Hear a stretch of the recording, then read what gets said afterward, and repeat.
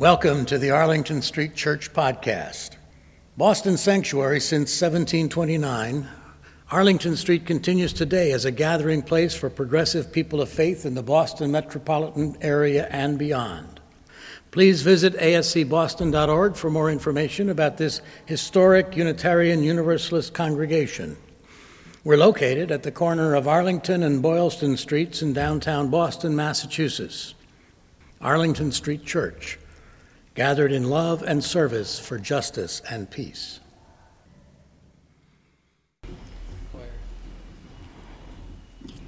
That was the sermon. All the rest is commentary.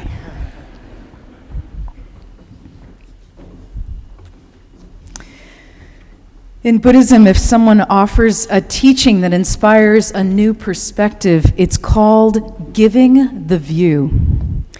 We say, so-and-so gave me the view. I know it's funny English. It must be a literal translation from something that makes perfect sense in East Asia. But I love this expression because it is exactly what I feel about the gift of insight. In a moment of clarity, I have been given the view. Psychotherapist and philosopher Piero Ferrucci wrote a beautiful book called The Power of Kindness, The Unexpected Benefits of Leading a Compassionate Life.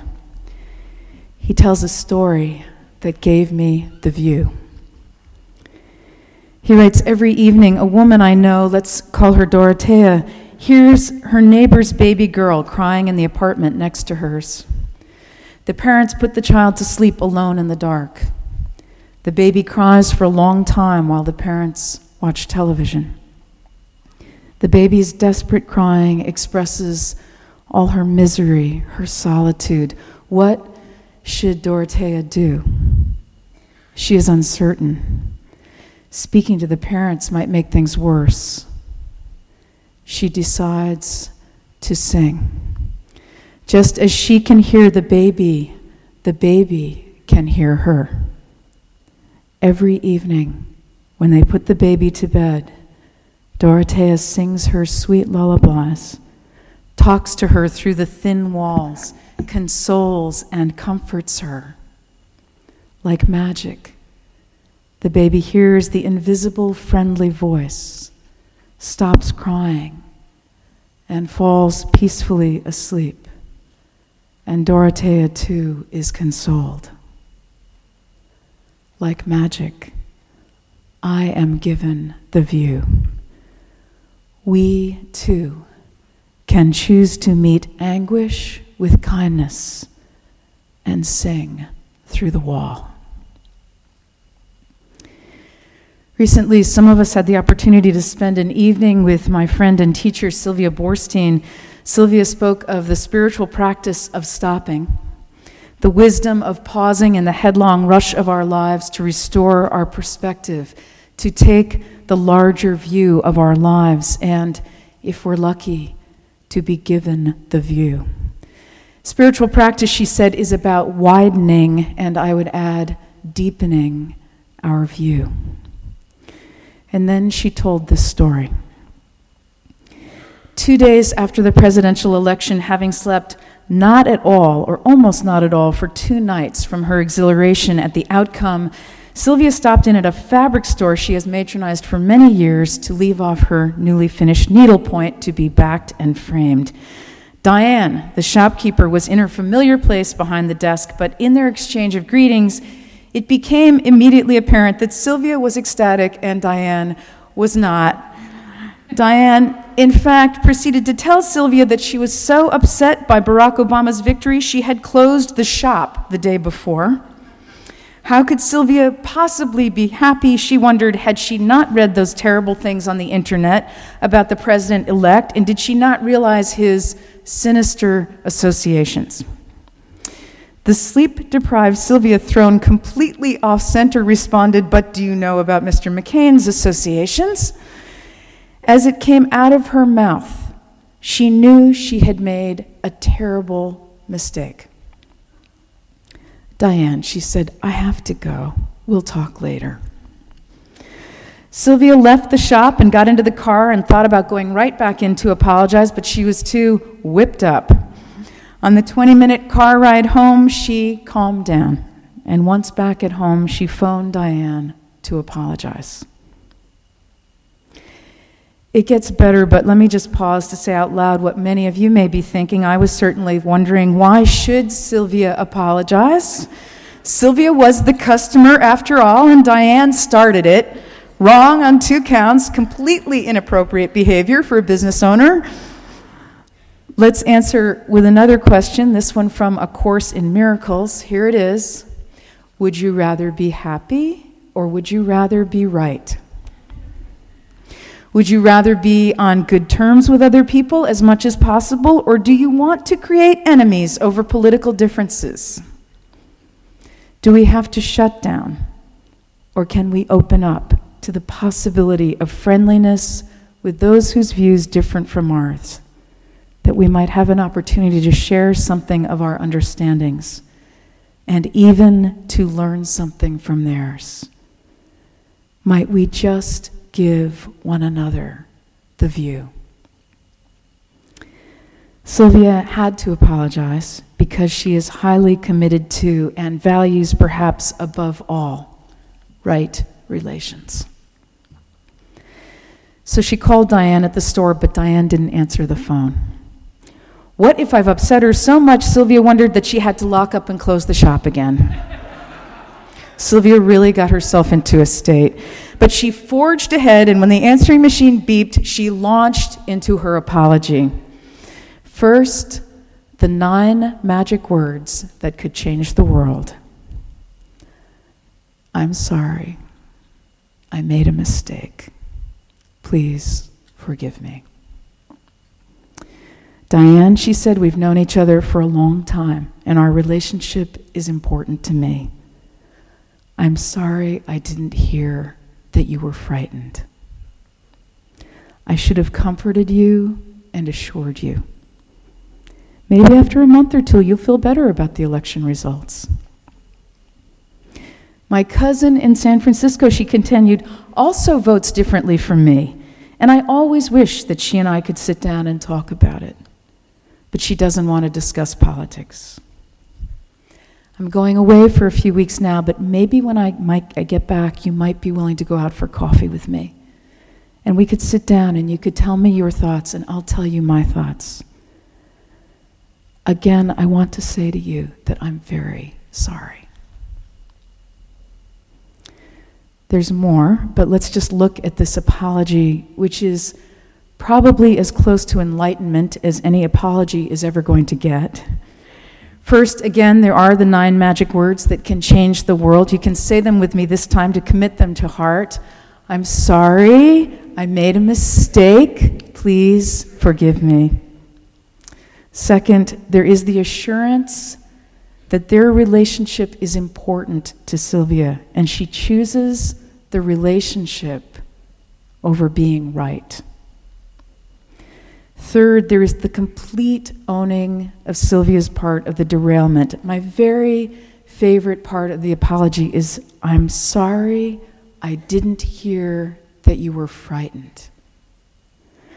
How extraordinary to see that when someone is belligerent, which, by the way, has the same root as the word bellicose, from the Latin word for war-making, warlike, warmongering. When someone is belligerent, what underlies so much bad behavior is fear. In other words, do we pound on the wall or do we sing through it?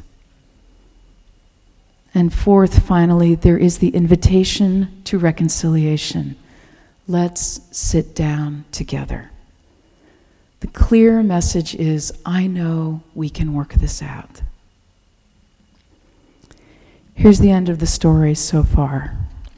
20 minutes later, Diane called back. She'd been with another customer. Sylvia, thank you so much for calling. You're right. I'm frightened. I'm sorry. We shouldn't have spoken like that to each other. let's get you a new needlepoint to start. And we'll sit down with our needlepoint. And you tell me what you think, and I'll tell you what I think. I'll tell you what frightens me, and you can tell me what frightens you. That would mean a lot to me.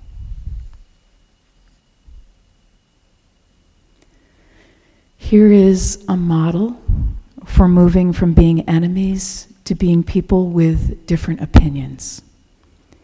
It all starts with spiritual practice. I cannot say this strongly enough.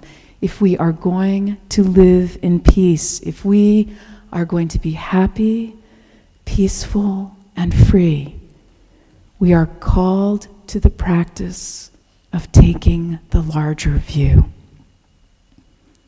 That practice in 3 simple steps, simple but not easy, is first, stop. Second, compose the mind. Third, take the view. Stop, compose the mind, take the view. Stop, breathe, find your breath, breathe. Follow your breath, breathe. Quiet your mind. Wait for that roiling pool to quiet. Let the mud settle to the bottom and the surface become a mirror. And look. Look widely and deeply and see what the view has to offer. You might want to ask yourself, what's really going on? Keep asking until the truth, the whole truth, from whatever broken place emerges. As we practice, just as Sylvia Boorstein has given us the view, we can in turn give it to others. When people ask me, what is the best time for spiritual practice? When should I meditate? What time of day is best for prayer? I answer always, all the time. Barring that, there is a profound benefit to choosing a regular time in your day for your spiritual practice. Perhaps before we leap out of bed in the morning, we can stop, compose our mind, and take the view. Perhaps as we lie down to sleep, we can stop, compose our mind, and take the view. Perhaps on our commute, or before meals, or after a phone call, or between appointments, and perhaps, just maybe, we can learn to do it in the heat of the moment when we have accidentally stepped off the path or been thrown off track. Observant Jews, as you know, are required to daven mincha, to say their prayers 3 times a day. Sylvia Boorstein tells the story of 2 Jewish-owned businesses that were locked in a terrible conflict. They had spent hours and hours with mediators at the negotiating table, and things could have been going better when suddenly it was time for afternoon prayers. The men all stood, faced east, and davened together. When their prayers were concluded, the men sat down to resume negotiations, but somehow, after mincha, it felt different. They had been reminded, stop, compose the mind, and take the view, reminded that they were actually playing for the same team. My spiritual companions, may we seek to remember that we are always playing for the same team. Stop, compose the mind, and take the view. Say, I'm sorry. I made a mistake. Please forgive me. Especially let us remember that underlying so much bad behavior, others as well as our own, is fear. Let us choose to meet anguish with kindness and sing through the wall. It takes practice, spiritual practice, and so let us begin.